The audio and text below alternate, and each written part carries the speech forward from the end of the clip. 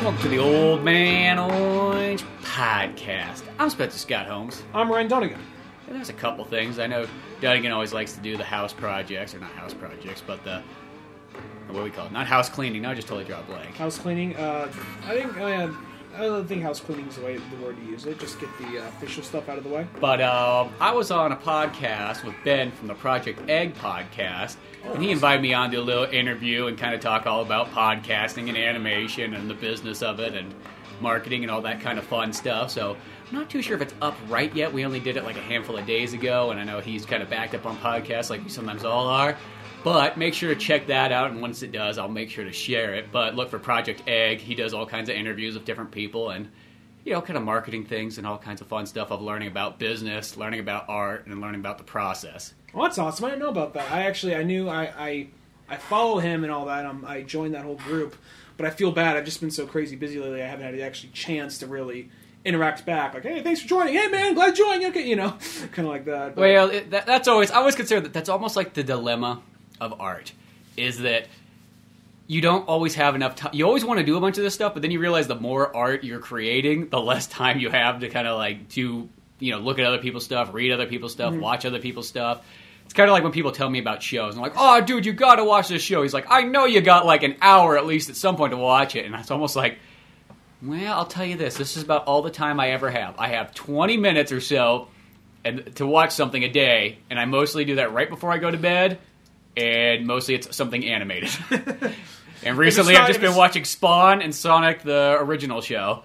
If it's not bright colored, I don't give a shit. Exactly. So it's just... I need those colors to get my attention. So sometimes I just don't always have that time. But there was that. And then the other thing I want to get out is Pizza Boys 2 is out. It's full board. It's up on Kindle right now. It's in the process of being on Comixology. You should check it out. Look up Pizza Boys Issue 2. You're sucking on that. At first I was like, when did you get noodles? No, so what's happened here is, to interrupt your advertisement, I was taking a sip from my tea, and the string in the process came in my mouth. Like, what the fuck? Okay. But Pizza Boys 2 up on Kindle. Check it out on Amazon. I'm going to be having actual printed copies coming in, but ooh, awesome. Those might be, I don't know how, well, if I put them up on Amazon at some point. But till then, they're going to be like in-person kind of stuff. But other than that, though, check that out, share it, rate and review it on Amazon. That really helps out more than anything else. It's free with Kindle Unlimited. That makes it super easy, okay? You don't have to pay a single thing except for $10 a month to Kindle Unlimited. But did anybody ask you to send you? Did anybody ask you to email to him this time? Not saying names. No, nobody asked me to email to him yet. And actually, nobody asked me any of that stuff. So, well, that's good. That's good. Let me say, I actually read it. And I like this one more than Pizza Boys 1. I already liked Pizza Boys 1. So I like both Pizza Boys 1. And it was kind of fun because Pizza Boys 1 came out on Comixology recently. Mm-hmm. And the interesting about that between Kindle is on Kindle, I make the panels myself, so how it goes through each panel. But on Comixology, somebody else does it. I don't even know who this person is. So some schmuck's got to sit there and read all these comics and like put panels together. And I was just flipping through. I'm like, oh, other than like maybe about one thing, it was like that was all it. I mean, not like the one thing was bad. I just had one thing my kind of way of like how it would go, and he had it like a slightly different way. Both worked, but it was just kind of interesting to see somebody else put it together. Well, I imagine that job right there. It's kind of because you know that guy has to go through a bunch of like mainstream and indie comics. I wonder if it's also one of those things like, no, we give the new guy the indie stuff they send in. The guy's been working here for a while. The guy that's leaving with a gold watch when he gets laid off. That guy he gets Wolverine. He gets the Punisher. He gets all that stuff. Yeah, and I was wondering for a second, like, I was just kind of thinking about that, like, I wonder all the shit he probably has to go through, like, oh, God, I have to figure out what the guy would want for this. But at the same time, though, if you're on Comixology, because Comixology just doesn't accept anything, so yeah, that's actually got to say something right there that the book got accepted and all that. Yeah, that's the kind of cool thing about comics, because, at the end of the day, you can put anything up on Amazon. Anybody can be an author, which is, that's kind of good that we have that kind of freedom we will live with nowadays, so... But that's also where, you get people that publish books that are kind of like half-assed and so on. But on Comixology, it is kind of cool to be like, oh, accepted. I'm one of the elite, right. Part of that group. But one step closer to world domination. Exactly. So check out Pizza Boys 2. If you like retro gaming, if you like Mario Kart. I had a good description on it. I can't remember what it is off the top of my head. This is the thing. I do better with writing than sometimes even talking. But, that combination of podcast, retro gaming, and working out. You didn't expect that to all be in one, but here it is.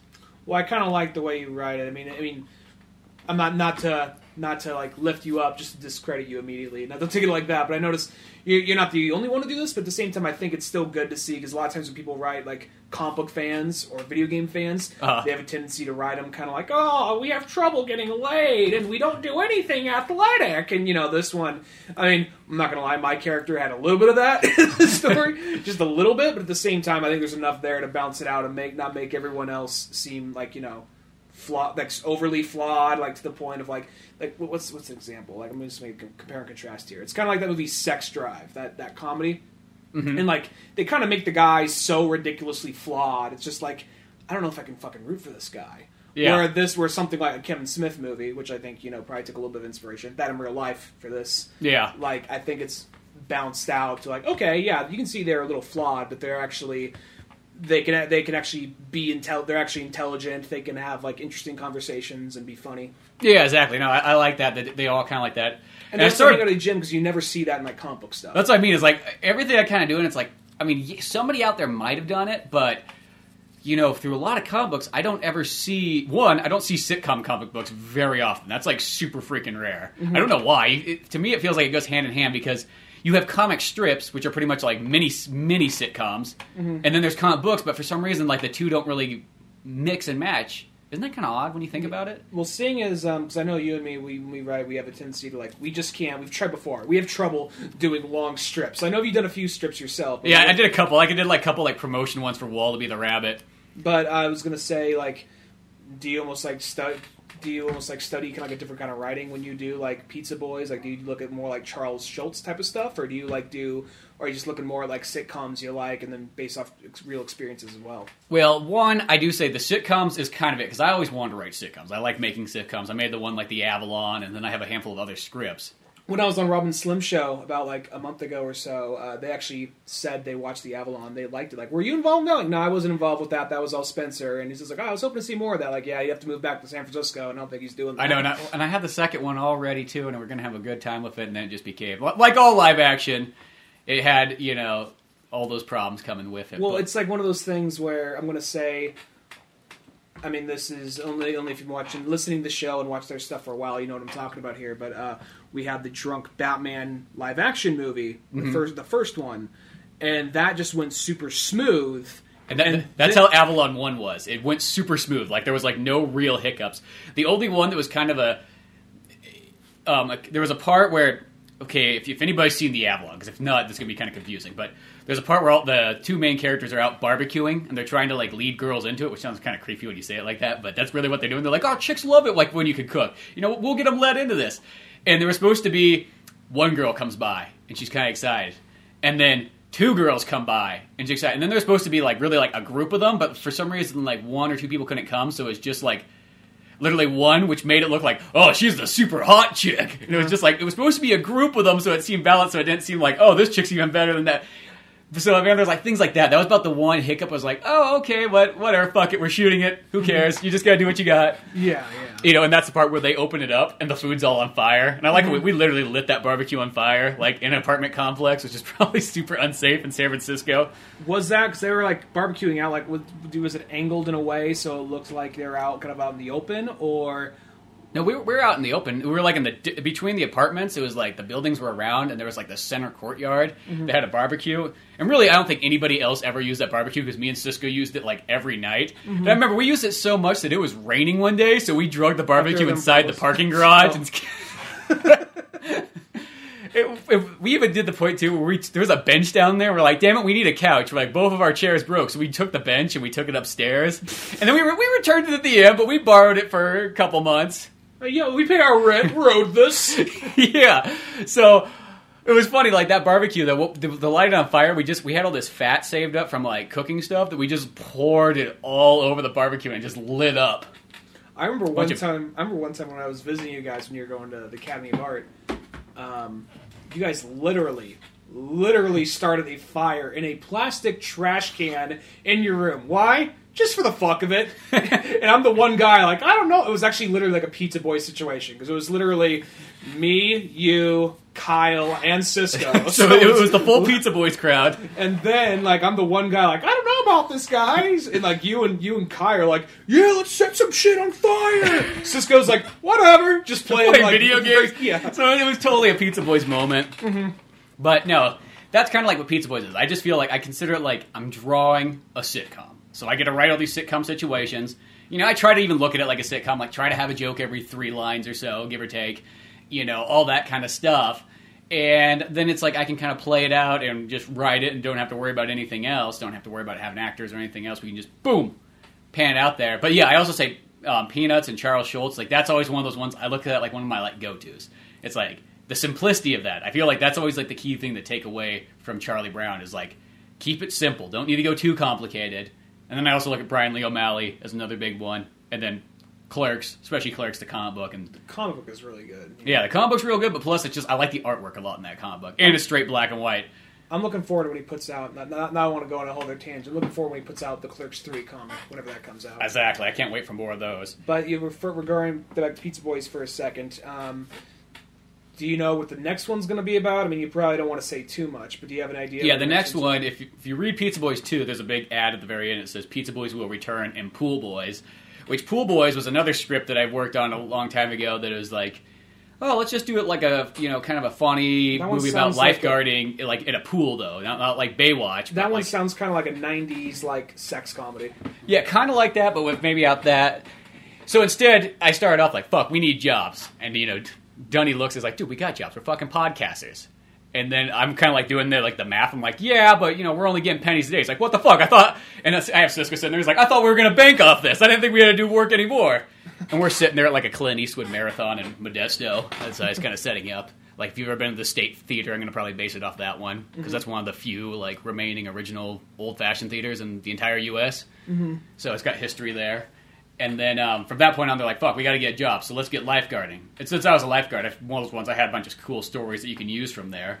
And I like the idea is Kyle kind of has it built up in his head. It's like, it's going to be fucking just like Baywatch and everything like that. And then all those dreams are crushed. He's like, it's not anything like Baywatch. It's just a bunch of fucking kids. I'm going to say it's one of those things where I bet... Because that's what everybody always asks. People are like, dude, there's probably chicks in bikinis all day long. I'm like... If you like 10-year-olds, because that's all there is. The guy's like, "That's what I'm talking about." Like, yeah, just bump. Wrong conversation. Okay, going this way. Yeah, but that's always like what people say. Well, it's kind of like whenever you tell people like, "Yeah, I make movies." You make pornos? No, I do not make pornos. I don't know why. That's always. I haven't got asked that in a while. I know. I think that's kind of gone away. That must have been a generational thing. I think it's one of those things in college and high school. You just go like, "Pornos!" like that. Like they get really excited. Like, "Where can I see someone fucking?" Now it's like, well, I got that shit on my phone. It's like I'm looking at that anytime. I think that's what it was. I think it was more of a pre-internet kind of like notion. Mm-hmm. I think that's kind of where it came from. And people like, there was internet back then, you Stone Age fucks. Like, yeah, there was. Yeah, 56K internet. It wasn't the same. It was hard to get it here, though. That's the thing. I mean, my folks' house literally got internet like 2 years ago. Yeah. There's like this big ass mountain that was in the way, and AT&T's like, we're not going up there. Fuck that shit. Yeah, and I still can't get like regular internet. I have to use cell phone internet. So. Which I'll say this, like for a while we were doing it like because you had internet. Now at the moment you don't have. I have internet. I got it again. You got it again? See okay, that nice little white device over there. I keep on coming up and it's just been weird circumstances have been bringing me up and visiting every not like every week, but it seems like every other week just about, and just by coincidence, and it's just like. Wow, I feel like I'm very dedicated. I'm coming. You don't have internet, so we can't do the podcast. So I got to come all the way up here to do it. So yeah, if we ever break up, I need a gold watch for my troubles. I know exactly. You're gonna need one. It's okay. I'll find one for you. I think I got one laying around here. So that's what I'm so glad you mentioned that because this is where we part ways. Yeah, give me my fucking gold watch. Get the fuck out. Get the fuck out of here. You should have talked to that guy in Project Egg. He knew what he was talking about. This was his idea. He said, "Drop the weak link." You know which one. You wonder why I didn't invite him on the show. I probably should have actually reached out more to him. Ben's a real nice guy. Sorry, Ben. I know we actually. If you're listening to this, Ben, I've seen a couple of your live feeds on Facebook and all that, and I haven't really commented back on a whole lot of stuff. I'm just a horrible person when it comes to social media. Well, and once again, that comes back to art. And by horrible person, I mean procrastinator. Yeah, not like troll. Not like I see like a kitten, like a video of a kitten, and I'm like, that kitten should fucking die. Yeah. No, I just think it's just an artist thing. Then that's one of those ones like the more you create, the less time you have to like almost interact. Mm-hmm. It just naturally makes you more of a recluse. I just don't think there's a way to escape it. You know, I kind of feel it's almost like the mixture of like sort of like a band, or you know, if you had a group of artists working together, you almost need to have like there's the one guy who's got to be the Ringo, who is like the social. He's out there, he's expressive, he's doing all that, so you can have your John and Pauls and Georges all sit down in their rooms, and George has to go in a separate room for some reason and write music. You know what I mean? It's almost like you have the creative people, and then you have the person who's almost out there like talking, you know, being part of the team, you know, talking to everybody on social media, things like that. We just need to round up our Ringo and our George. I know, that's what we're missing. I just got to find out Ringo and George. I like to think of myself as... Paul? I think of myself as John, so... That's funny, because the thing is, I think Paul... Don't take this the wrong way. Don't take this the wrong way. I think... I'm not trying to I like Paul more than John, but at the same time, I think Paul is more of a technical guy. Yeah, and I agree there. And I think that he's more, like, business savvy.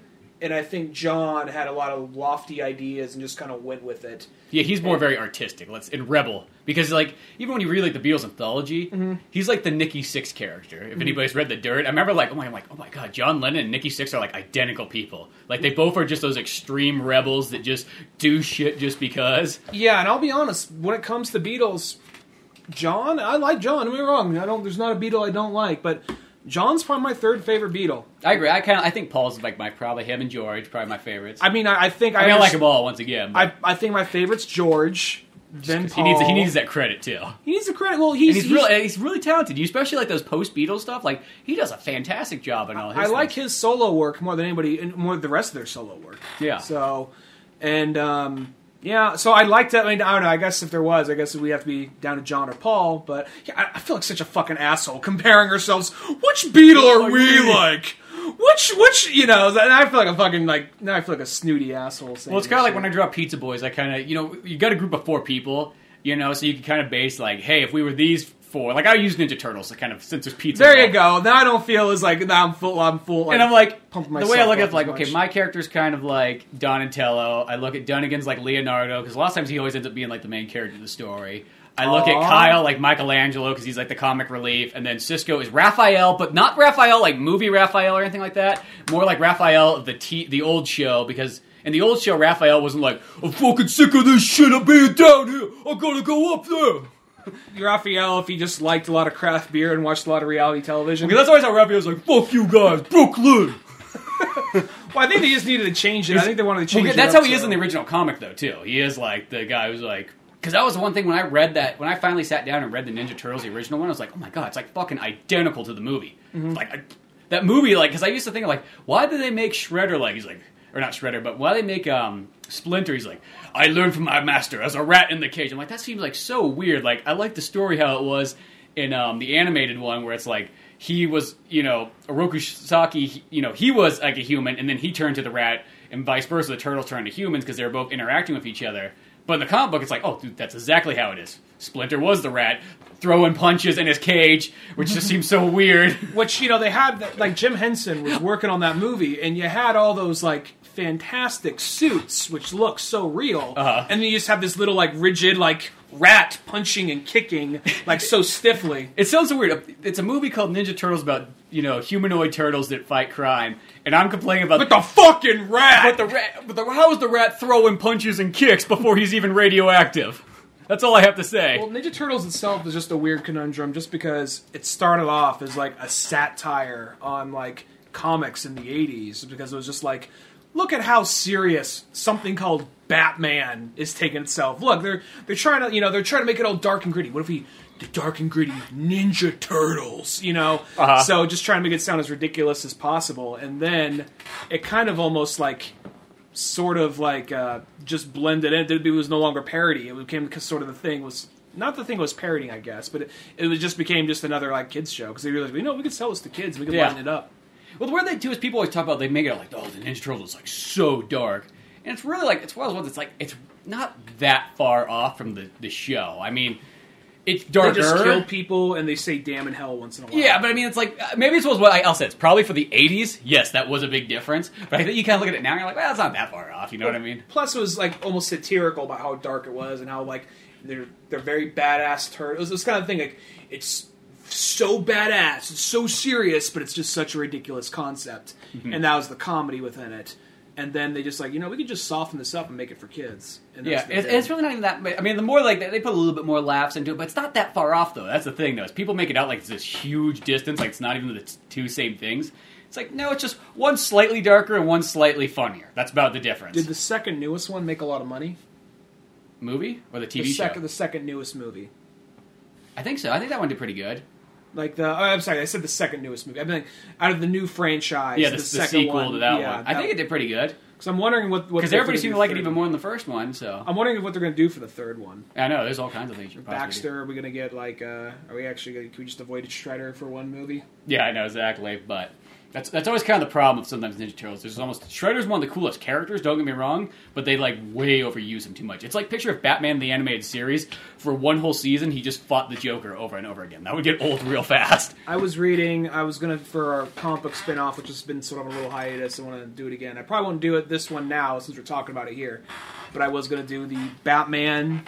Teenage Mutant Ninja Turtle crossover. Oh, that was a great book. Plus the artwork in it's amazing. Artwork's really good. That was almost like my selling point. I looked at that artwork, I'm like, dude, I gotta get this. That was my big selling point too. It was like Batman Ninja Turtles, okay, because I like Ninja Turtles. It's more of a part of my childhood more than anything else, but I still like them. Mm-hmm. Where because I really don't know a lot of the stuff. Most of it just comes from memory from the cartoon. I'm like, oh yeah, that guy, And I'll say though, the reading the comic though.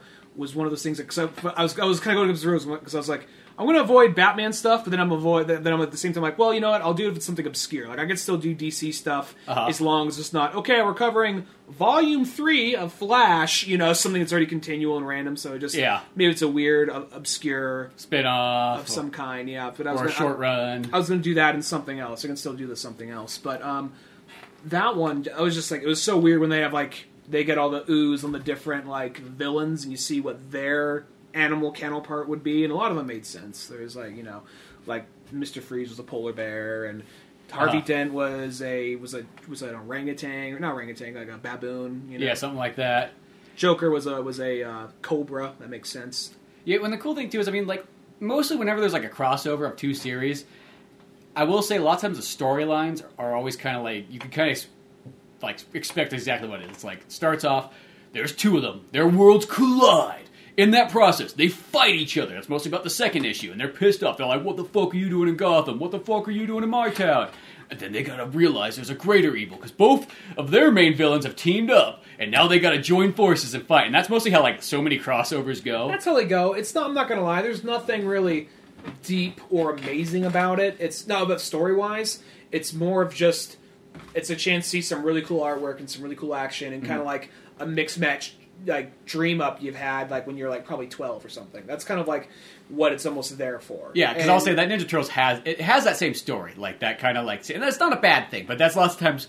That's what crossovers. You see it like there was like when they had the Sonic the Hedgehog and the Mega Man crossover. That's what that storyline was. When they had the Judge Dredd and Batman crossover, that's what that one was. Except Batman's like "fuck you," Judge Dredd's like "fuck you." That's what every superhero does as soon as they bump shoulders. Yeah, it's not like, hey man, I like what you do. Oh, thanks, bro. I like what you do too. He's like, dude, you look like you could use a massage. Yeah, dude, thanks, dude. Like they should be the one where they're like super nice. Like, dude, where have you been all my life? Dude, you can make this. I could so use some help. Awesome. I just high five. Yeah. You want to slap dicks later? Far out. That was the original draft for Batman v Superman. Yeah, exactly. It all seems a little sudden. Oh, it's now too sudden. Okay, we're just going to double down on the hate then. Lois is calling up Superman like, Clark, you're always hanging out with Bruce now. He's like, yeah, well, Bruce is fucking awesome. What are you? Your fiance? Boring. Hangs up. They're like playing like ping pong like in the back. In like their underwear for some reason.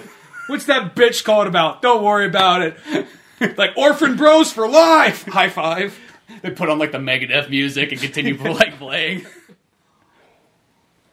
That right there. But no, that one was good. It was mainly just like it's made just because you get this weird like mix match of all the different like just seeing how they bounce off each other. And when I said it's not nothing amazing, I mean it's a good story. It's just that same story you've seen before, and if you need enough crossover type stuff. But it's more than anything, it's just like really cool artwork, really cool action scenes, and that's kind of why I think that's why you usually would get a crossover anyway. I will say though, it seems kind of weird because they're all trying to like pull from one another in some way. So for the final battle, it's like all 4 turtles versus Ra's al Ghul, and then Batman versus Shredder, which is pretty cool. Which is a cool mix up right there. And Batman's wearing this weird suit that makes him look kind of like a turtle. I don't know why. It's like armored turtle, sort of. Like, I don't know why. I get there's a trade-off, and I want to say, I don't know what the turtles have, but I think they have some kind of thing that identifies as pulling something from Batman. Maybe they're using batarangs or something, but there's something they were using as well. And like the Batman running around in like an armored turtle suit, that was a little because it was more like sleek, like a bat suit, but shaped kind of like a turtle body. And then he just had like random like the colors on just different parts of it. It was just like that's a little weird. Okay, I get it, but that's a little weird. Just like I like these guys so much, I want to be like them. Yeah, I want to be like you, Scooby-Doo. That's Batman's favorite movie, Jungle Book. Batman, you always use a Scooby-Doo line. I was like, well, it sounds like Scooby-Doo. Yeah. He like cried for like 5 days straight when he found out Scatman Crothers died. I know exactly. It was just that was the worst day I've ever had. It was just as bad as when Adam West passed away. Oh, it was like a piece of myself went. Adam West just passed like 2 days ago. I know, and it's a Batman podcast. I feel like. Yeah. That's another one of those ones I'll say. He was 88, so it's kind of like he had a really good super good run. I mean, he literally had a Batman movie in the last 6 months, so it all kind of like went out well. It's like it was just kind of one of those ones, just like in the night. It wasn't like, oh man, he's struggling with cancer for 7 years or something like that. Mm-hmm. It's just. I mean, it's always those ones that's sad, but it's like that's at least. Is that a good what he run. was? He was struggling with cancer. No, he wasn't struggling with cancer. You're saying it wasn't one of those. Yeah, I said it wasn't. It wasn't like he had like this painful, like slow death. Mm-hmm. It wasn't like he was tied up to some board and somebody was coming by and like making incisions on him like every other day. Why? Just to. Well, it's just what I do. I was bored. I'm like, oh look, an idol to many. He's like Adam West. Yes, sitting there in his like chamber. No, living Dr. Hurt from like Grant Morrison's run. Yeah, exactly. It wasn't like he was captured by one of those. But yeah, it was still just fuck Dr. Hurt. I'm sorry. I just kind of like a bummer still, no matter what. But I was gonna say now. I'm not trying to bring him down in any way, but I'll say 66 Batman was never my Batman, but I always respected it. Mm-hmm. And without 66 Batman, good possibility Batman wouldn't be here today. Because Batman was something where it's like the rights were very cheap because the comics weren't selling. It's like, we want to make a campy superhero show. Oh, we got this thing called Batman. Oh, yeah, we'll take that one. I think they had like movie serials back in the 40s about it. Yeah, okay, let's do that. All right, cool. Yeah. And well, the thing too is like I like Batman 66 a lot. When I was a kid, that was like totally my Batman because after the 89 Batman movie came out, that's when they started playing that show syndicated to get on TV. So I was able to watch like tons of those episodes and you'd always have to find I can't remember what channel it was on. But like any show that I've ever liked, they're always on the channels I barely ever have. Or they're the ones that come on at like some strange time. They're never going to be convenient for me unless it's like maybe Batman the Animated Series or X-Men or Power Rangers. Everything else has always been like such an inconvenient problem of trying to watch. Mm-hmm. Because I almost want to say I had to go watch those at somebody else's house who had cable. Like you couldn't get those on antenna. Mm-hmm. But still, Batman 66. I mean, I used to rent the movie all the time. Like that was a big deal to me. I like Batman 66 a lot. Mm-hmm. So there's nothing really Batman There's like nothing of Batman I don't like, but that's how it was. That was a big deal to me as a kid. I probably felt like, people say like, I grew up watching that as a kid. I technically grew up watching that as a kid too, even if it was in the 90s. Same thing. Yeah, and it's not even that I disliked the show. It was just never my favorite interpretation of Batman. Uh-huh. But, I really respect it. I kind of see there's a period when I was younger where I was just like, it's just being cheesy. I'm like, oh, it's satire. Yeah. And then you get someone saying, yeah, well, they don't respect the material. Like, well, it was a time when it was about to get canceled. And that brought back fandom to it. So without that show, we probably wouldn't have had 89 Batman. We wouldn't have had like the big resurgence in the comics that came out. Mm-hmm. And I think as well as ones like you could say like, I don't think they respect material. I think they respect material. I just think they just liked having fun with it. I think that's exactly what it was. Well, at the same time, that was also not to be a dick, but you don't have something like Dark Knight Returns at that point. Yeah. You didn't have, like, Daredevil Born Again. I know I'm just saying, like, Frank Miller stuff here. But, I mean, you didn't have, like, you know... You didn't have Frank Watchmen. Miller. You didn't have Watchmen. He was Baby Miller at the time. Yeah. You Or didn't Young Miller, I guess, not Baby Miller. He was probably, like, in his, like, teens or something. Yeah, I guess that's true. Yeah, he would have been. You didn't have, like, the Watchmen. Boy you didn't Miller. You didn't have, like, that many... you didn't have, like, the... I mean, Well, you didn't even have the 70s stuff yet, because the 70s is once, I feel like, once comics start to get to that point where finally you had the kids that like comic books, and they're like, fuck, I gotta create this shit now, fucking A, and they're all like ex-hippies, or not ex-hippies, they're still hippies, it's only the 70s. Because I think, even the late 60s, there's good stuff that comes right from that period, you know what I mean? Like, That's once where you get, like, Traveling Neil Heroes- Adams starting to appear in there, once you get Dennis O'Neil, like, those guys, I feel like that's when those comic books start being really good. It's like, perfect example, if anybody tells you that old comics aren't good, fucking check out Traveling Heroes with Green Arrow and Green Lantern. Tell me that is not, like, one of the best stories you've ever read. And it's, like, 68 to 72. Mm-hmm. You know what I mean? All of it's good. It's like roughly, like around late 60s, I think, where comics start to really pick up. I mean, I want to say Stan Lee kind of... Well, I'll say this. DC is my favorite comic book company, but I feel like Marvel is always a little bit more ahead of the curve, because socially, in some ways. Right now, that actually kind of brought them down a little bit, because they're trying so hard to be, like, politically correct with everything that it just... Not with the movies, but Then the I comics. should just send out that picture I took from, like, I can't remember what Avengers book I was reading, but there's the one where they have... It was back in the 70s when they had Miss Marvel was black. There's a picture of Spider-Man, like, slapping her across the face. Like the Batman Robin meme. Sort of like that, but it's a like a straight shot, like left and right. He's just like big, like fucking backhanding her. I can't remember why it is, but just I think either he's like controlled by somebody else, or maybe she is, but it just looks funny out of context. Or it was funny because I was just reading a random comic book because I was just catching up on big fat stacks of all my stuff, and I was like, oh yeah, I forgot I had this Batman like greatest hits book that just had a bunch of like Catwoman and Penguin stories because it came out during Batman Returns, and I was reading the first Catwoman one, like before she was even called Catwoman, she just called the Cat. And there's a part at the very end, like after she's doing this like jewel heist on a ship, Batman's like arresting her. He's like, "Now be careful, now be calm, now, or Papa spank." I can believe that. You actually sent me, and that's Bill Finger Batman right there. Oh, the 40s. I love that picture. It was like one of those ones. Careful, And that's one too. That wasn't even the 40s. I think that was 50s, maybe. I think it was 51 or 2. I think was when that one was. Yeah, It's weird. I thought those values carry over. Yeah, it's the same. It's once again still Bill Finger. So. Yeah. But it's just that was pretty funny, and that book was still pretty good. I mean, I still hold up. It was definitely. Why'd you push her down the stairs, Batman? That bitch had it coming, Robin. Well, because there's even a part where Batman literally looks at the fucking camera and goes, "Okay, remember, kids, like." I can't remember what the heck he says. Like, you don't steal jewels or you get a whooping. One of those kind of moments. And then he turns back to the action. Like, fucking, it's a Woody Allen thing. Now, brush your teeth and go back to your goddamn room. Yeah, or Papa gonna come in.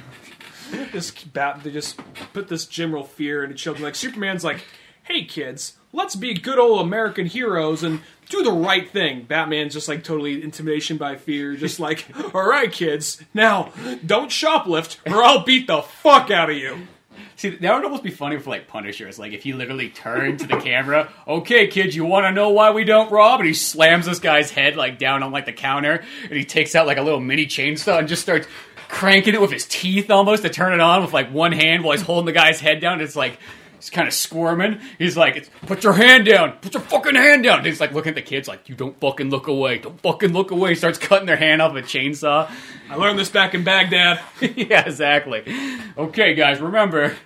Well, that's one of those things like I always kind of think like, what if Punisher came out like in the 40s or 50s, kind of like that, like still doing the smiley, happy, like, hello kids, I killed all the crime on the streets. Yeah. Just smiles in the wind as he just kicked the guy down the stairs, and now he's all crippled below.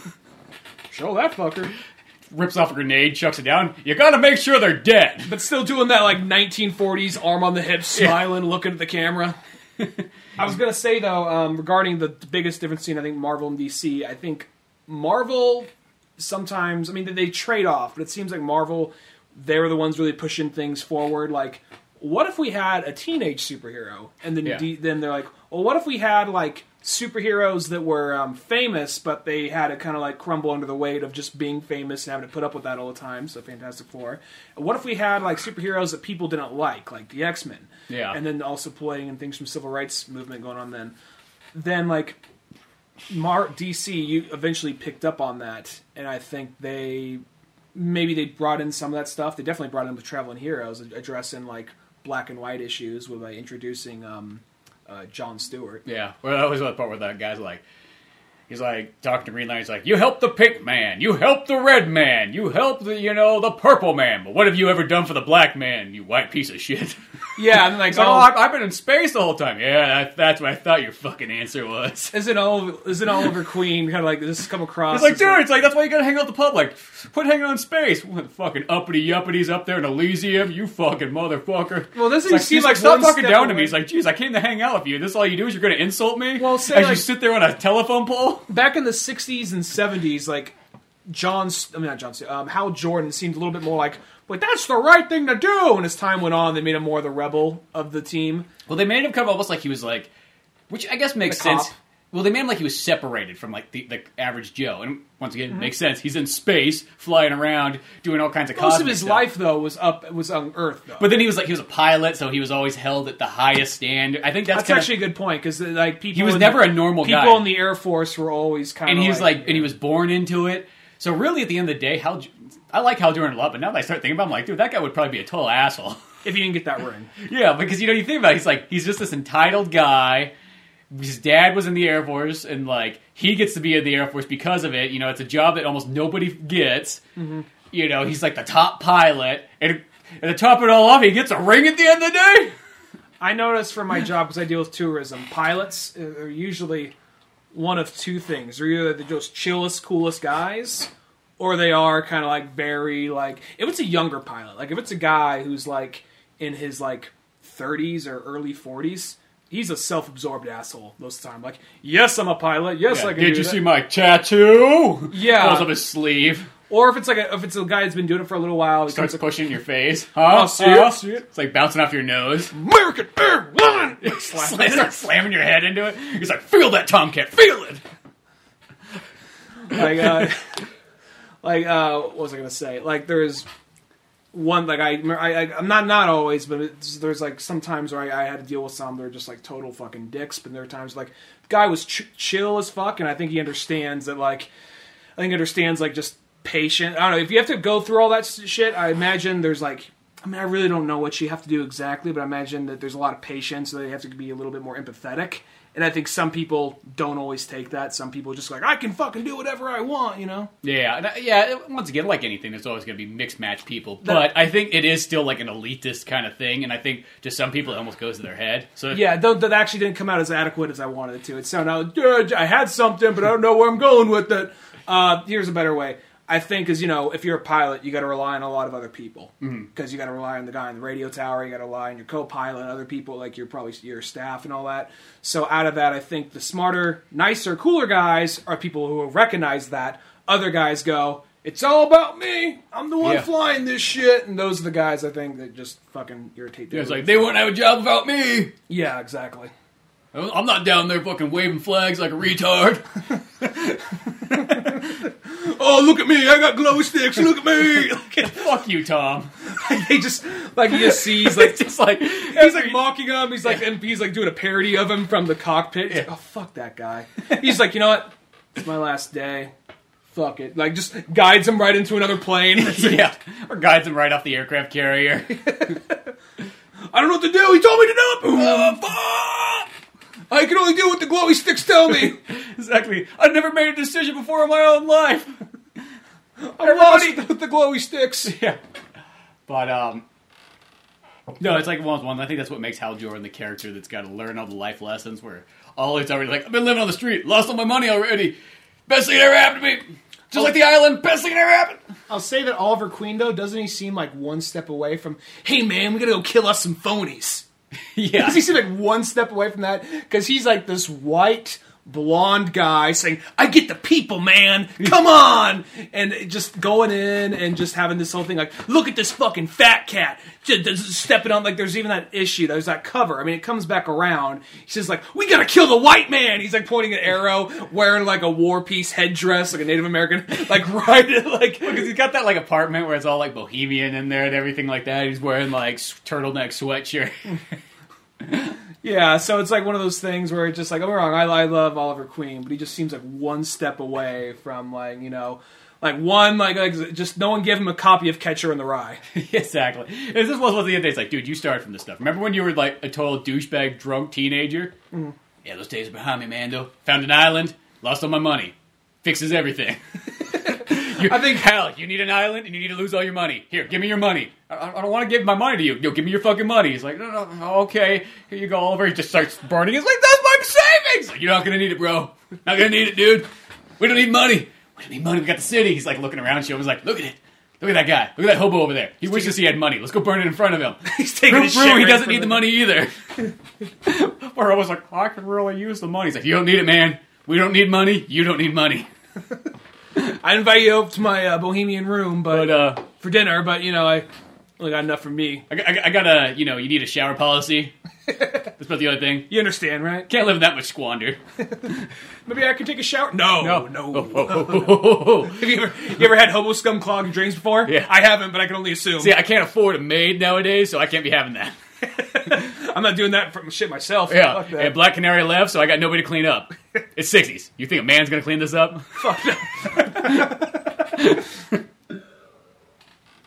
But yeah, that's Traveling Heroes. Like, they let me go like progressive comic. It sounds like it's so like non-progressive. I think there's certain things that because I reread it a little bit ago. I think there's certain things in that book that it's trying like really hard just to nail down. I think I've heard some people say it sounds a little cheesy now because it does flat out spell it out for you. But you got to think of the time when it came out. Well, yeah, I think you sometimes you need it. Like I think at that time period, like you almost it's like by spelling it out that was actually necessary because people had no idea because it wasn't like you could just go look this stuff up. You know what I mean? Like you really had to go out of your way to find information back in the day. You were just force-fed propaganda from like the 30s. Well, before that, even on up, you know what I mean? So it's like you needed that stuff to kind of come out and explain it to you. Yeah, and that's why that book's so important. Because plus, it also just like I don't think Green Arrow was a really big hero at the time. I think they're using Green Arrow because that's actually. Well, he didn't even have that many books beforehand either. Because Green Arrow's always been that character until recently.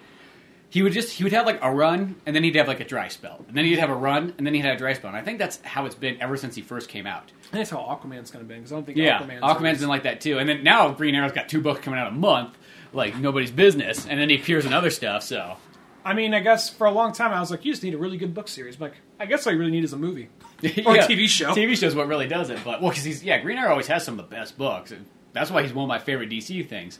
Really, I'd almost say after Batman, it's like a Green Arrow book's probably like my highest rated one. Is he still in Injustice 2? Yeah, he's in Injustice 2. Okay, I was wondering if he was one of the ones they took out. I was mad they took out Batgirl. They killed him in like the other Injustice because when they went to the other dimension, it's like, oh yeah, that Green Arrow's already dead.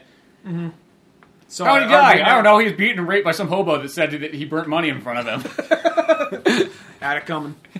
Hal Jordan's like, I knew it. I fucking knew it. I knew we should not have done that. That hobo was Dr. Fate when he had the helmet off. Exactly. Before he became Dr. Fate, he was just living on the street in the 60s. No, there was a point, I think he was a homeless guy who had just thrown a helmet. He's just like, I'm back, bitches! And I remember it was like, nobody cares!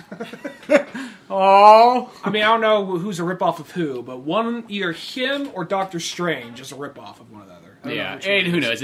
For all we know, they could have came out at the exact same time. Well, there are those weird situations where it's like there is actually, it's a different series, but there's a British Dennis the Menace, and it came out the very same day American Dennis the Menace came out. And it is like just 2 guys who never met on opposite sides of the country, so. Well, sometimes too, it's like, I think about that with movies, because you always see, like, when one movie comes out, like, sometimes another one will come out right around it. It's, like, similar. Perfect example, like Mission to Mars and Red Planet and Ghost of Mars. But a lot of times I think what happens is one movie gets greenlit, and then finally one of the other movie studios is like, hey, we got any Mars movies?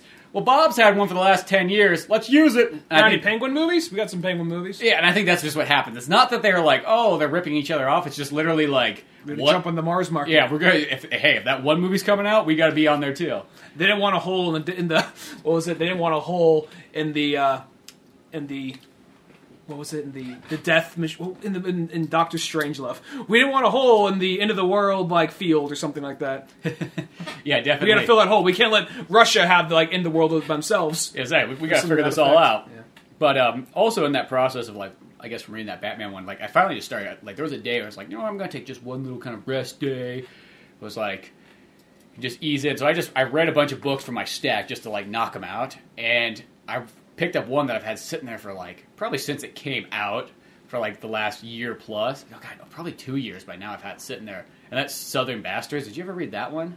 I've heard good things about it. Dude, that book is amazing. It's literally, at the end of the day, it's kind of like the Walking Tall story, like the 70s version, the one we talked about in the podcast. Mm-hmm. A couple of years, probably the same time I picked it up.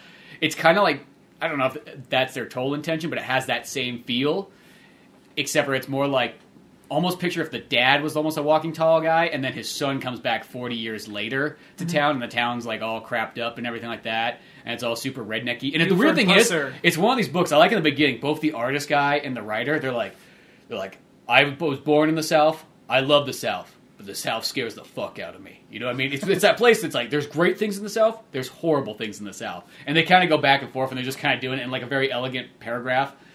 And when you read that book, it's this book really, even though it takes place in the South, in Alabama, it's reminds me a lot of Tuolumne County.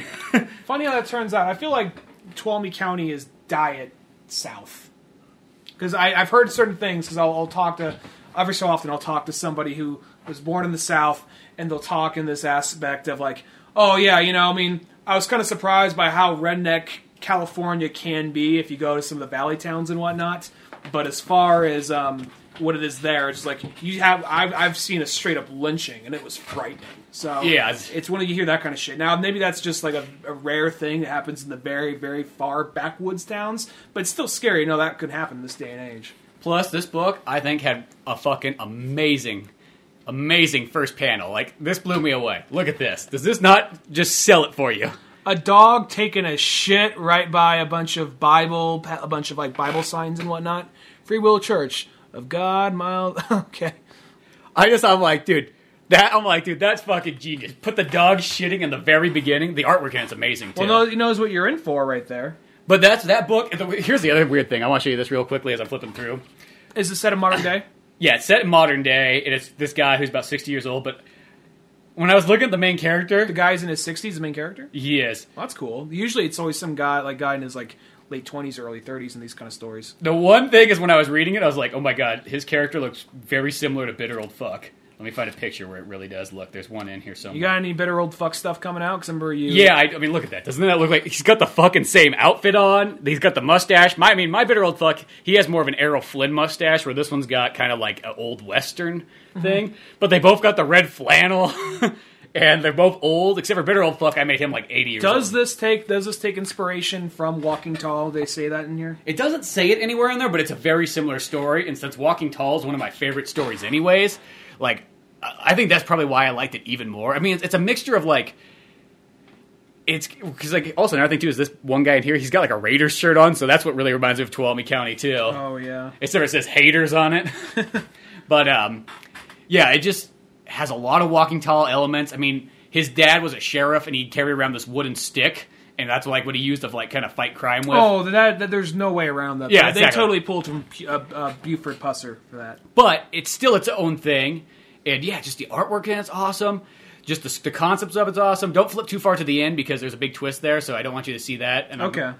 But I was like, I got to order the next 2 books, and I went out and I bought volume 2 and 3. I didn't even realize there was that many volumes. I thought there was only 2 of them, because a lot of Image books only have about 2 books. Yeah. And then they're kind of done. That one's got 4. The 4th one's not out yet, but yeah, that one's still going. I won't flip any further, but I'm looking at this one right here. It's just a bunch of panels all lined up. It looks like they took some Frank Miller inspiration here. Yeah, so it's got a bunch of stuff, but yeah, Maybe don't go any further, because you don't want to ruin yourself. But is it more like, and then, yeah, there's is he just stopping town corruption, or is he stopping them from doing racist shit to people? Well, he goes back home, and his uncle passed away or something like that, so he's cleaning up the old house, because his uncle is just living in the house that he grew up in, and so he's getting all the stuff out, and he's talking to his wife on the phone, but you never see the wife. And he's like, I'm just going to be down there for 3 days, you know how much I hate it, and so on, and he's cleaning it up and getting ready to move things out. And in the process, he runs into some guy he knew from back in the day who's kind of like a tweaker or things like that. And he owes money to this kind of big boss, which is the guy who's the football coach. So he's like the main guy at head of town. Of course, the football coach who is the big head cheese of the town. This is all we fucking... That's kind of like, not all cases, but certain cases here, it's kind of like that. Not that the football coach is an asshole, but kind of like, we respect the football coach. That's our main entertainment for this town right here. Yeah, and that's how that is right there, too. The football is like the main thing, and it's just a small town in Alabama. But, so he goes back, and he runs into this one guy that's like the diner. They always kind of have this barbecue pit that they go to. And he's like, oh, dude, I remember you. He's like, well, I can't remember what the guy's name is right now, but he's like, it's you, dude. Where have you been for 40 years or whatever? You were the star player of the football team back in the day. You just up and left one time. And this guy, they kind of talk. He's like, dude, you got to get the fuck out of here. Don't fucking stay around. Like, it almost looks kind of mean at first, but you kind of realize it's like, oh, no, he means, like, no, literally get out of here. Like, don't stay here.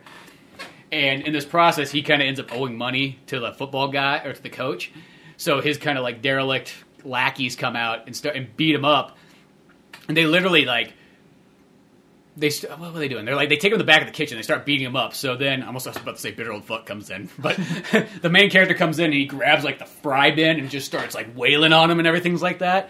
And, of course, the cop's not doing anything about it. Nobody in town's really sticking up for anybody there. So he's just kind of...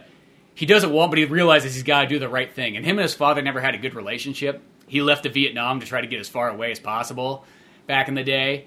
But he realizes over time, his father's grave's like sitting there, and he keeps talking to it and everything like that. And there's this humongous tree, and he's like, "Fuck that tree," because the tree represents the stick that his father had and everything like that. So he tries He tries to chop down the tree at the very beginning. Beat me when I was a boy, and he can't break the tree. The tree's too strong. Can't break the tree. Or whatever, Metaphors. Yeah, metaphor. But finally a lightning bolt hits it, and it bursts it, and then he pulls out pretty much a new limb, and he turns that into the stick that kind of uses the weapon. Well, the guy who wrote this, Jason Aaron, he wrote Thor. That sounds very Thorish right there. Yeah, exactly. So it's very much like that. So, no, dude, that book right there, fucking amazing. I'm so kind of bummed I let it sit there for like 2 years in a stack or whatever I had it for. That's what happened with me and Umbrella Academy. I remember Umbrella Academy. Yeah, it's just kind of... a lot of times it's the books that like you don't think much of it. Like, well, I got that book. It was a birthday gift from a girl I was dating at the time. And then about 2 months later, we broke up. And then I was just like... Fuck that book. I was kind of like that. Like, I don't fucking need her. I don't need this fucking book. And I just... And then also it was a Gerard Way book. So there's that like little bit of time period. It's like, oh, it's emo. I got to be careful with it. It might convert me. Yeah, it was before I... You're afraid you'd start reading, and the next day you'd look in the mirror, and you're like, just naturally have like dark circles around your eyes. I have like the reverse mullet. The reverse mullet's like covering. No! I cut it. It just immediately grows back. No! It's like Evil Dead almost. I go to like wipe it away. Then I look at my nails. I have like black nail They're polish. all long. No! Oh, my voice! Yeah, it starts getting high pitched. You're like, why is there all these instruments here, and why are they all black, and why do I have all these skinny ties that have stripes on them? I just go running out the door, then I start having trouble running. I'm wearing skinny jeans. I can't walk properly. And they got the straps on the back of them, so you don't have that much movement. Yeah, so it's like, as I'm trying to just move, like, no. Everyone's seen me in real life, I don't have the build for skinny jeans. So, but anyway, no. So that was one of those books where it's just like, whenever I saw it, just reminded me of that whole relate of her. So we're cool now, but at the time I was like, fuck that book, fuck her, and I just tossed it aside. And then it was just one of those books I tossed aside, and then something else went on top of it, something else went on top of it. Yeah. And I forgot the book was there. I totally forgot it was there. And then one day when I was moving shit around, it was actually like a little before I moved to San Francisco, when I was moving things around, like, oh, this book. And then I just cracked it open and read it, like, oh my god, I love this book. And volume 2 was even better. And just some of like the dark humor it has in it, some of the weird humor, like how like I think is because I want to say they're all named numbers, but there was the one I think 11. There's a little boy who he went into like alternate dimension, went into the future, and was an old man, lived up to be like 80 or 90 or something. And then he comes back in time, doesn't he? He comes back in time, but he has this little kid body he returned with, but he has this intellect of someone who with like 90 years of experience. He's like a train killer, and he's a badass. And some of the things he'd do, like he's trying to figure out how to get back in time, and just some of the weird little comedy they'd have. Like he's sitting there and he's like, has this equation. He's all like, whatever will I do? He's gone crazy. He's the only person left in the world. He's talking to like a mannequin. And he says like, what will I do? He sits there, just like a panel of silence. He says like, oh my god, you're right! It was a 2! He like erases it, puts it, and that like sends him back in time. I want to say the mannequin, it's like written like it says it to him. Like, it's a 2, you dolt? Of course, you're right! Like, he imagined the thing was I can't telling remember him. that, because I haven't read that book since. Because whenever you discover it, you pass it to me right away. I was like, read this shit, and that's actually, I think, and that was almost like our gateway into My Chemical Romance. And then you kind of realize, like, you know what? Why do we put My Chemical Romance like on the side? They were actually a really good band, and Gerard Way writes fucking good shit. Like now, I just follow him. Like when I see it's like, oh, he wrote something, I want to check that out. He's running a division of DC. He's running Young Animal, which I guess is sort of like not Vertigo, but sort of like this weird kind of alternate kind of like it still takes place within the DC universe, but it's kind of like alternate books, you know, like obscure books. Like they have one set in Gotham called Mother Panic, which I want to check out. Yeah, I want to check that one out. I have the Doom Patrol because that's the one he's actually writing, and that was one of those books where like I read like the first 2 or 3 issues, and I'm so lost on it. I really have I cannot make heads or tails on what's going on in that book. Is it pulling back history of Doom Patrol? I have no idea because I never read the old Doom Patrol, so I never read it. It's one of those books. It was like DC's attempt at making more of kind of like a their X-Men, but then it went off and became kind of more of its own thing. Yeah, it's one of those books I am just so lost in. Like I like the design and the looks of it, but I could not tell you what the fuck's going on in that book. That's what sometimes Grant Morrison books are. Like, it's not that it's bad, it's just smarter than me. And I have to kind of go back and reread it, you know? I'm like, oh, okay. Even the timing. Sometimes the timing, the cuts and the jokes. Because you'd be reading something and you realize the cut goes back to, like, a flashback. Like, there's a part where, like, it was Alfred in, like, Batman R.I.P., where he's talking about, like, Batman, like, what his life, like, could have been. He's like, I'm glad it was a bat and not something else. And then, like, in the next panel... I'm glad somebody didn't come by and go, fuck you, Bruce Wayne, and threw a dildo through my window or something. That's it, it's a sign. Just a dildo just slaps the top of the statue of his father's head. Fuck you, Bruce! Yeah. That's it. I will fight crime the hard way. Just running around. He just picks it up, it's like, just bouncing back forward. Alfred! Make me a costume. Sir, could we just wait for some other message to come? Nope, that's it. Well, no, it's like when it was a joke. Like he's like, I'm very glad it was a bat and not something else. And you see, it's like he's in this bright green, like snake kind of like outfit with this weird zigzag design. He says like, please refill the gas tank to the Viper mobile. Yeah, exactly. You know, so. Okay, so there was like another book that I did the same thing where at first I read it and I was just really confused. Like the first issue kind of like, I was like, I couldn't make heads or tails exactly what was going on. Still Young Animal? Or something? No, this wasn't a Young Animal one. The Doom Patrol one is... I want to almost kind of go back and probably just reread them and then go forward. Maybe I'll kind of get it a little bit more. But no, this is another book that I had sitting here for a while. And then the second one came out and I bought it. Like, I was just instantly bought it. I'm like, because the artwork's cool enough. I think I'll like the story anyways if I just kind of sit down. So I just went like, let's just start from the beginning. We'll reread it and go from there. And that was Tokyo Ghost.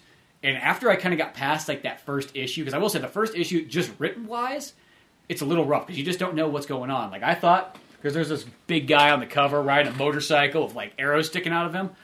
I thought that was the main character that was narrating the whole time. And then you realize it's like, oh no, it's the girl's the one who's the one narrating. He's just the guy. The girl in the background? Yeah. So it's like, I was thinking that guy was narrating, so it was throwing me off and everything like that.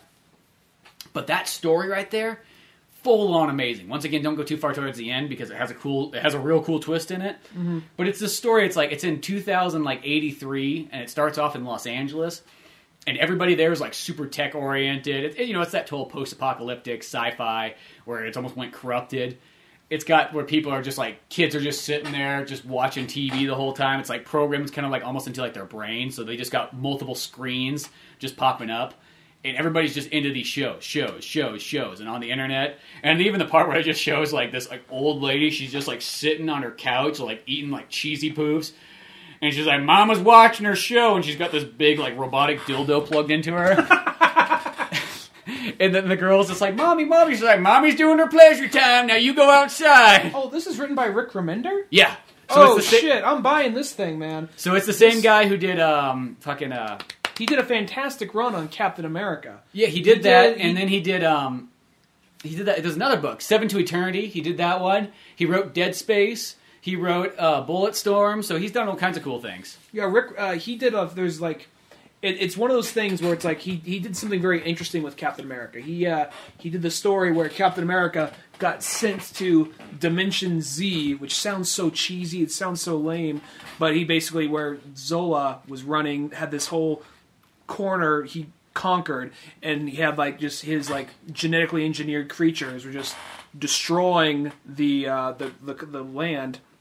And then he gets there, he finds this kid that's meant to be like his genetic clone, and then he raises the kid, and over the course of years, Steve Rogers just has become like this warlord guy. He looks kind of like Chad Kroger kind of, because he has like a he's starting to grow a beard, he has long hair, you know. So, and actually I'll go with Kurt Cobain. Let's go with Kurt Cobain. But like, you know, warlord Kurt Cobain, and just all like in like, it's just this fantastic book, and it's like, it sounds like so. I mean, I'll be honest. The last two books, because that was two books, like Castaway and Dimension Z, and I know how cheesy it sounds, but it's actually a lot of heart, because he has a lot of flashbacks back to like his mom in the 40s, and how his father was kind of an alcoholic and would sometimes beat her, and how like things his mother taught him is what got him through this point in Dimension Z. And he's like stranded there for 10 years, but time moves fast there, but not in, but it's been like maybe a day back in our world. Oh, yeah. So he comes back, and they find out, it turns out you can't age. And then the next two books that came out after that were good. They were good. But same guy? Same Rick, dude. Still Rick? Okay. He's the guy that made Captain America get fucked up and get old. He didn't die, though. I don't know if what he wrote after that. I got to get caught up on that. But those first, those Iron Nail and then Loose Nuke, both those books are good. But Castaway and Dimension Z was like fucking awesome. That got me back into reading Marvel. But yeah, so like, I'm sorry, I took over. Yeah, that book right there though, it's just like, okay, it's 2083 or whatever. They're in there, and there's pretty much this girl who's technically is the main character. At first, you don't really realize she is, but she's the main character. And then there's the big buff guy on the motorcycle on the cover. And what it was is these two kids, they grew up together. They're like really like next door to each other. And the girl's somebody who never accepted technology. She never watched TV. She always played outside. She never did anything technological. And the boy at first, he's kind of like, he's instantly into TV and everything like that. And then she kind of breaks him away from that and says, no, we can go outside, we can play, we can feel real life and all kinds of things like that. There's a lot of dick in it, I will say that. And well, that's what I like about the way that Rick, he writes really like serious stories.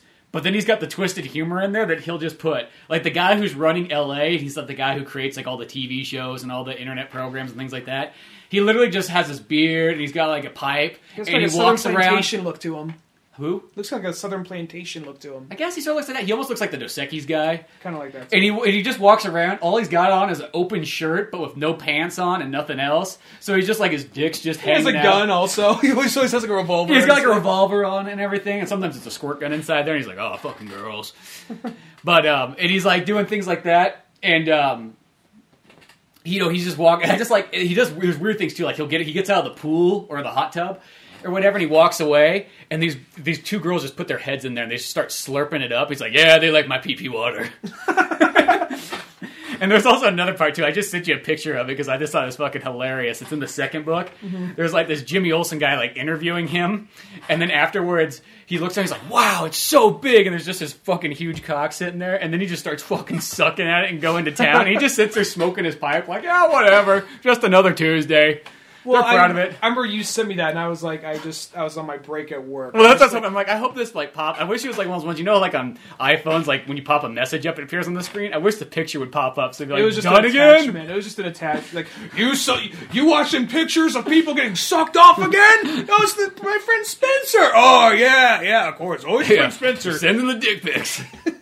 But There's just all kinds of funny stuff like that. But that's what I like. It's a serious story, but then it's like they still has like the twisted humor and weird shit going on. You need that because the more comics and movies I've watched, like we take ourselves super seriously. They're kind of boring when they're like that. After a while, because that's why I don't think something like Underworld holds up because there's no real humor to it. Maybe like one or two quick jokes, but not much. It needs a little bit more almost. Where Mad Max Fury Road, that's a very serious story, but that movie had no problem having a little bit of humor. Still making you laugh. Or making it like, it wasn't like jam-packed with humor, but like making things so extreme, you can't help but laugh. A motherfucker, because like that whole build-up with the, we'll make it back about this in a second, I'm just making a comparison here. That whole build-up with the flame guitar, first starts off, army of guys. You see a bunch of guys playing, just drumming, just like building up. Guy playing guitar, but it's a guitar bass to top it off too, so it's a double like neck thing, and then sets up a triple neck, I think. Yeah, and then shoots out fire. So it's like this total buildup. I think as cool as that is, there's no way that's not meant to be funny right there. Just this big epic buildup, and I think some things that are really dark and really gritty. Not always, but a lot of times, I just think they need a dash of humor, whether it be regular humor or just fucked up humor. Yeah, and that's what I like about the Tokyo Ghost is that it's a very serious story, but like it also goes to the extremes. It's like it takes itself to that next level, which I like that kind of stuff in there. And as I said, it's like that first issue I had to kind of warm up to it because it was just kind of confusing on what was going on.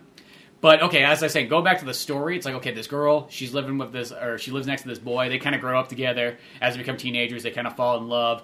And at this point, in the street, there's these kids that are out, and this is how they get famous, is they make movies where they kind of like, they have a script, but they shoot it live in a sense. So they'll have like these guys that come out and they're like actors. They got their lines all prepared and they're like, there's one of the enemies, and they'll just beat somebody up in the street like that's supposed to be like a villain or something like that. And they all come around and film it with their like phones, and then they post that up online. But when they post up, the boy gets the shit beat out of him, and then his girlfriend pretty much ends up saving him.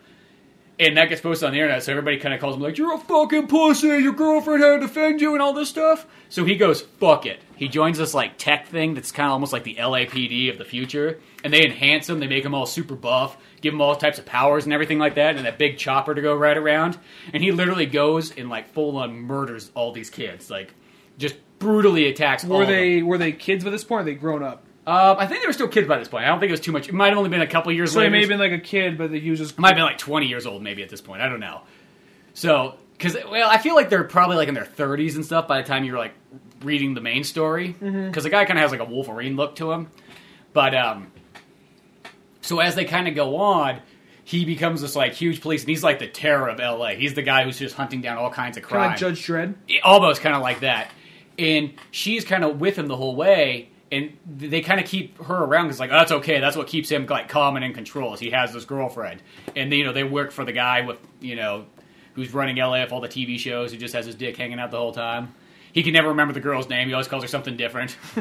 He just doesn't really care. And then they get this thing. They're like, dude, we got to escape to Tokyo. We'll tell them we're on a mission to infiltrate Tokyo and to take their resources. Because Tokyo's this place where they've released this EMP field, so no technology works whatsoever. And so they sail off to this area, which is kind of interesting, too, as it's like, Tokyo, you always think of being super like Neo. Instead, it's not Neo-Tokyo anymore. It's like feudal Japan Tokyo. Mm-hmm. So they sail out there, and it's just green, and it's like, you see the buildings and everything, but it's all grown over, kind of looks like Planet of the Apes style. And they go there, and everybody's like living like feudal Japan. And they accept them into it and everything like that. They go, it's okay, we take in all kinds of like, people from the outside. We'll show you the way to live, to be peaceful, to be samurai, and all this stuff. And in the process, the guy's able to get rid of his technology because he needs it. He needs it like venom, in a sense, so he starts injecting himself all the time to keep it going. But he's finally able to get off of the technology and get rid of all that stuff and become more human once again. And they start living this very peaceful life. But that's going to change because one of the kids that he, like, massacred that, like, originally filmed him... In Japan? He was in Japan, so he's got it like that part, and that becomes kind of a feud. And then from there, things go on. I don't want to say any more, but... It is a fucking amazing book, and then the second one picks up kind of like, in a cool way that you don't even expect. Well, last time I was here, I remember I flipped through it, like, oh, this is really cool artwork, really like the character designs, and all that kind of stuff. Really cool looking setting. This, like, dirty, gritty, cyberpunk kind of look with a little bit of medieval, like, feudal Japan look to it as well. And then, like, I'm like, then as you were explaining to me, and then I saw Rick Remender's name. I was like, oh shit, there's no way I'm not buying this book within the next couple of weeks, or next week, I'll just say. Yeah, it's totally worth picking. That and that Southern Bastard's so good. If you want to see another really good book that Remender is writing, it's called Low. Oh, yeah. And that's just kind of like really fucked up book, basically about if you were so far ahead in time, like, well, I'm sorry, we're so far in the future, the surface world is unlivable, so people live underwater. And society's kind of crumbling apart. And this has a little bit of that kind of dark humor as well. I mean, it's very dark, it's very bleak, probably more so than just flipping through this, probably more so than that one's Ghost. Pretty dark, though. It's pretty dark, but I mean, I could see the sense of humor as far as the guy walking around just like, we're just wearing nothing but a bathrobe and like having like a squirt gun on him, you know? Yeah. He's just so chill and content with everything. Where Low, it's about basically, so the world is basically on the verge of ending and nobody can go. There's this lady, she wants to find another world for Earth to live on, so they have pods out there that are trying to looking for a new world because Earth only has like years left. So and she's kind of just her and her family are basically just working their way through just like what's essentially almost kind of like Mad Max underwater, trying to find this probe and find the means to get on a spaceship and go explore this other world. And it's a lot of people die. I don't want to say who and how, but a lot of people die. It's very tragic, really sad, but there is a little bit of that sense of dark humor here and there. But, you know, and each little, like, colony has its own, like, each colony has its own, like, sense of politics and own kind of identity, so that's kind of interesting as well. Oh, that's pretty cool. Yeah, I'll have to check that one out, too, at some point. But, yeah, I was just glad to finally start, like, working my way through my stack of stuff, which in the process, it made me buy more things. I was like, I need those Southern Bastards Volume 2 and 3. And then I bought those off Amazon, and then Amazon sent me a thing for each book I bought. They're like, here's a promotional thing. You get a free digital graphic novel. Which was funny because I paid like maybe like $15 for like the two Southern Bastards combined, and the two digital ones was like $20 worth of comics. I was like, oh sweet! So I got Old Man Logan and Maximum Carnage. It's like hell yeah, there we go. Yeah, I've been reading the Old Man Logan continuation, so and that's good. I mean, it ain't the Millar one, but the current one, the ongoing one, it's still fun and interesting. You know, it's just hard to top. But it's like it's almost as if you took Dark Knight Returns. And I would totally read it if they did this. But they took Dark Knight Returns. We're doing the ongoing Dark Knight Returns series and not like a event thing. Like a Strikes Again. Like here is a self-contained story. More of like, oh, it's a continual monthly story. I would read the fuck out of that. But it wouldn't feel the same though. You know what I mean? Yeah. You know what would be kind of a cool one almost? If you did that would be do a prequel to Dark Knight Returns. They tried it with Batman and Robin All-Star. Yeah, but well, see, that one is really good. I like that one a lot still. I know a lot of people don't like that one. I still like it. I like it, but it didn't continue on, though. And I felt like it was supposed to only be like a 12-issue run, and they stopped at 10 or whatever.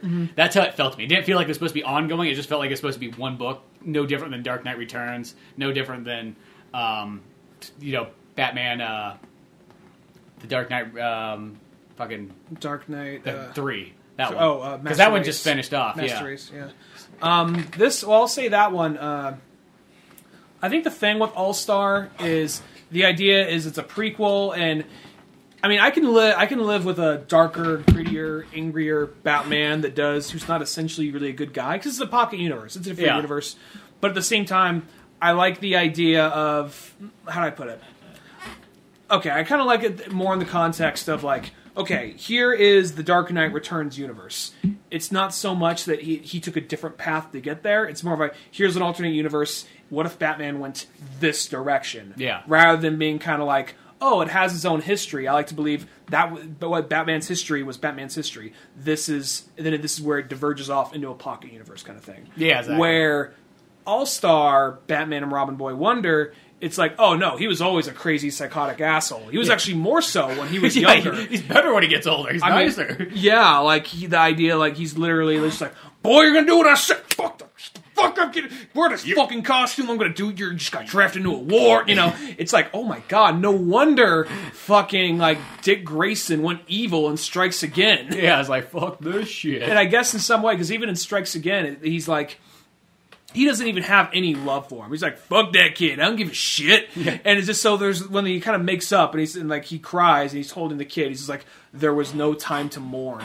Like, Yeah, that means nothing, because what's going to happen in like 40 years from now? Yeah, exactly. There's all those kind of things like that. But I feel like you could almost do something like, even if it's not like backed up with that one, like it could be even farther. Maybe like when Batman's like in his like 50s, like or before he retires, I guess. Because what has he been retired for? Is it 10 years? Is that how long he's been retired in Dark Knight Returns? I want to say it's like 10 years or something. Something like that. So maybe it's like go back like 15 years and kind of have it go from there.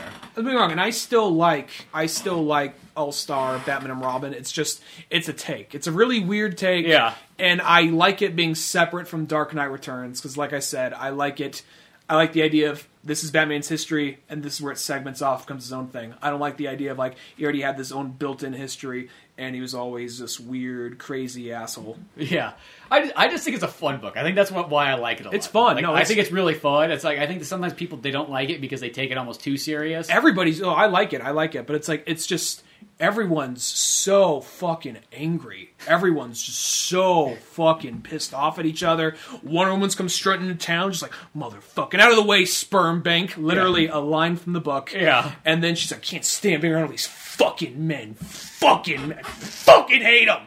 And I think that's what makes me just laugh. She has to have a Tumblr blog by this point. And then Tumblr. And then like they go down there and she's like, we should just go out and kill this fucking bat. He's gonna fuck it up for all of us. Diana, just chill. No, fuck you, Clark. It's like, Diana, I will fucking kill you if you do anything against what I say. You know, like his eyes turn red. He doesn't say that exactly, but something close to that. Yeah. And it's like, that's fucking Superman. Exactly. You know? So it's like, it's one of those things where, I like it. Don't get me wrong. I'm glad it exists. It just, in my own head continuity, it's separate from Dark Knight Returns. Yeah. You can do it like that. I just kind of pair them up together. I feel like... It's what Frank wants, and I get that. And I'm not going against, like, you don't know what the fuck you're doing, Frank, but it's just, it's one of those things like, oh, I don't know. The way I kind of look at it, it's like you got Batman Year One, then you got Batman All-Star, then you got Dark Knight, well, technically I guess you get the prequel one now, then you got Dark Knight, then you got Dark Knight Strikes Again and Dark Knight 3. That's how I just kind of look at it. That's the Frank Miller run. Yeah, no, I get that. It makes sense. Or if you want to add the Spawn one in there somewhere too.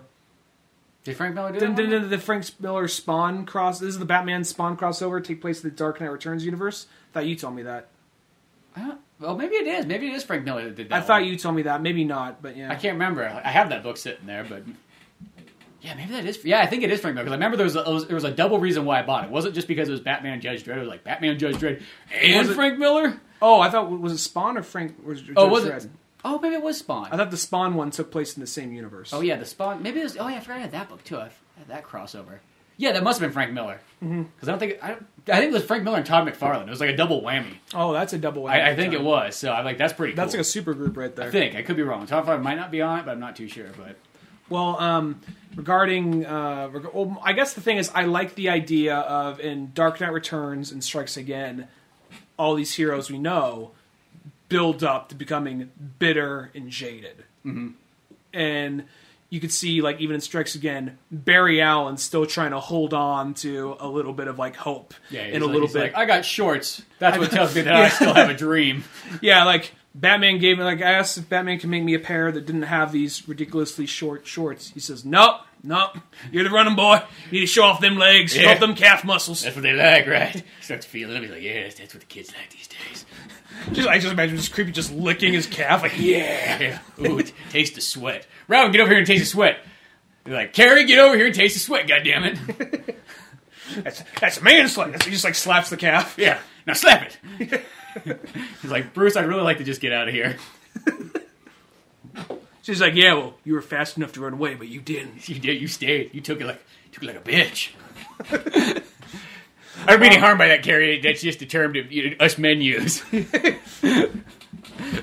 He's got like not towards you, but just towards like every other woman. You get what I mean, right? Right. Yeah. I'm just calling him a female Doug. It's okay. It's just a man thing. Like he's like talking down to her. She doesn't understand. Maybe you don't get it. I understand. I get it. You know, you were only into gymnastics for so many years that it's kind of like taints your brain. Probably something you don't understand. Like, oh boy, here we go again with Frank in this. He's like backpedaling and forward pedaling all at the same time. I don't know how that's supposed to happen, but though the gears are just jammed up. It's just like the chain's breaking all in the process and going Chain nowhere. just snaps. Derailleur just Starts like flicked right off the around. bike. Batman starts making the noose. It's just nothing's going good here. No, well, I guess it's because it's one of those things you could see like a lot of the characters, like Martian Manhunter, who was like the noble, like well spoken, was like a bartender, like, fuck, man, what, I saw my life, I know how I'm gonna fucking die, and then you see, flat, like, Barry was, like, the one guy who's, like, I still got hope, I mean, I'm a little unsure about it, but I still got hope. Clark is just like, I hate my fucking job, but I guess I gotta do it. Wonder Woman's still like, I hate fucking men!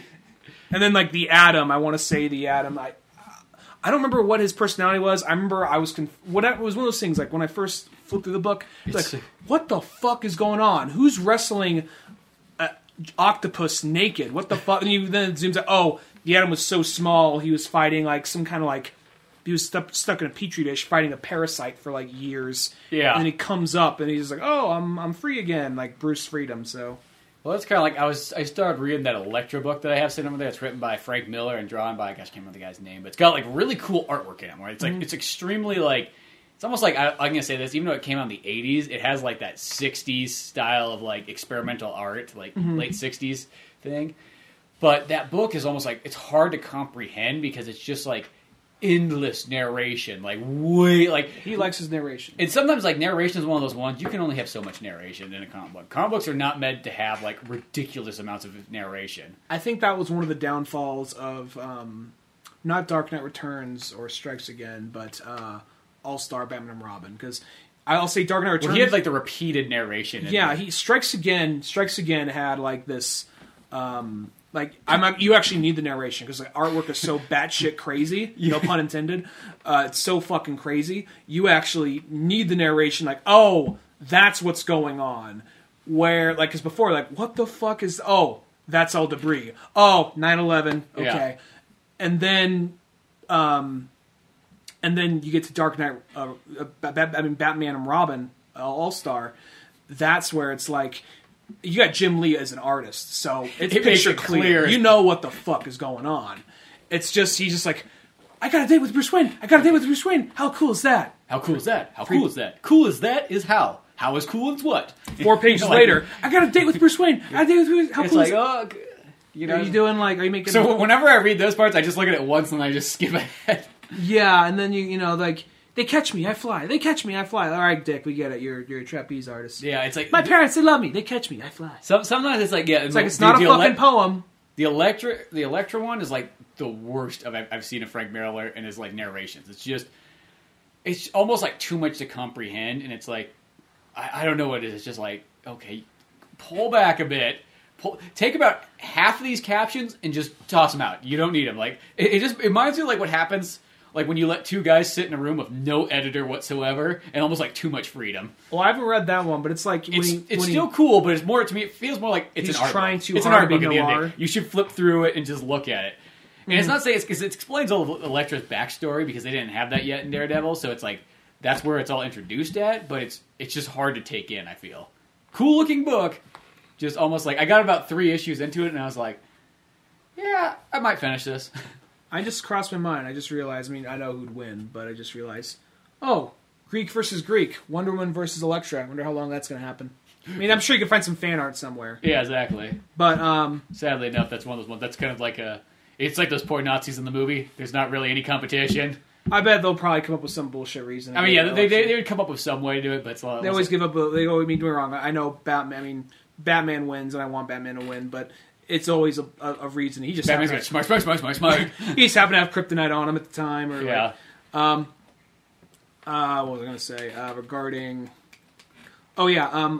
Every so often though, like his narration's good because it'll be one of those things like in Born Again, he'll give you like additional information that you would not know otherwise. That actually kind of helps the scene. Mm-hmm. Kind of like so-and-so has been working at the hospital for this many years, and so-and-so actually just one of those things like that's why he's willing to that's why he's willing to look the other way when a shady character in a trench coat walks in, you know. Mm-hmm. So it's one of the. So we didn't see all that stuff, but it's enough to know how this guy get in here and kill this person or whatever. Exactly. And the thing with this, I like narration a lot. I'm always kind of people, because there's always that saying that people use, are like, show it, don't tell it. And I always think that's like one of the gayest fucking like things from like any type of art school. Yeah. Because I've always people like, I don't think that's always necessary. I actually like sometimes like, I think it's because it comes from noir. Like, do you like noir narration or do you don't like noir narration?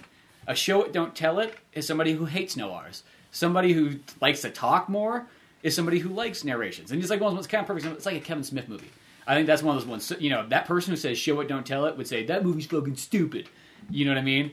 So I think, and I'm not saying it's like you just like, oh, it's got to just have, you know, captions that explain everything, but it's that sort of thing that sometimes I think it's fine to have it in writing. Why? You know what I mean? Because I'm most people, I like the Blade Runner cut where there's the narration in it. Yeah. To me, it feels more like I'm watching a noir. Go ahead. Sorry. I mean, I like both versions, but I like that. I actually like that version more. I kind of agree with you for the most part. I feel like most of the time narration's fine. I just think sometimes when narration's not, when it's not needed. Like I think there's some like, all right, here's not all right. There's Blade Runner, which is a masterpiece, and then you got this, which is a good movie, but it's not. It might be an unfair comparison. Zombieland. Not all the narration in that movie's bad, but there's some moments where it's like you're literally, you don't need to tell me that. I can see that. Like that's where I realized the guy in that crocodile skin jacket and those two girls, Vin, they were my friends. They were my family. Like that seems like sometimes you don't need it. Yeah, or it's just kind of like something about just having a Twinkie. That's when I realized it's just what drove him. Or I realized because that's one of those movies like when I first saw it, I loved that movie. Now I still like it. It's still a good movie, but it's like like kind of like you said. It'll be one of those things you rewatch it like it just. Not that it doesn't hold up. It's just was amazing when you first saw it. It's like it blew you away for like because I watched that movie like I saw it like twice in theaters. I watched it a couple times when I haven't seen it. I really was movies like I watched it a bunch when I was in theaters. I watched it a bunch when it came out on DVD, and then that was like it. I don't think I've gone back to it in like years. I remember like because you were living in Modesto at the time, and I was visiting you. I'm like, what do you want to do? I can't do a whole lot because I don't got a lot of money. I'm like, oh, okay. Oh, Zombieland came out. Oh fuck, we got to go see Zombieland. You haven't seen that shit? Yeah. I'm like. No, like, oh, let's go see it. I thought you said you're low on money. I'll go bankrupt for Zombieland, bro! It's that good! No, yeah, and that's totally the case there. But I think, regarding the narration thing, though, I think that, like, here's an example where I think some narration could have been a little, like, toned down. Like, ultimately, Kevin Smith movies are fine, because it's a talking movie. It's just like Tarantino movies are talking movies.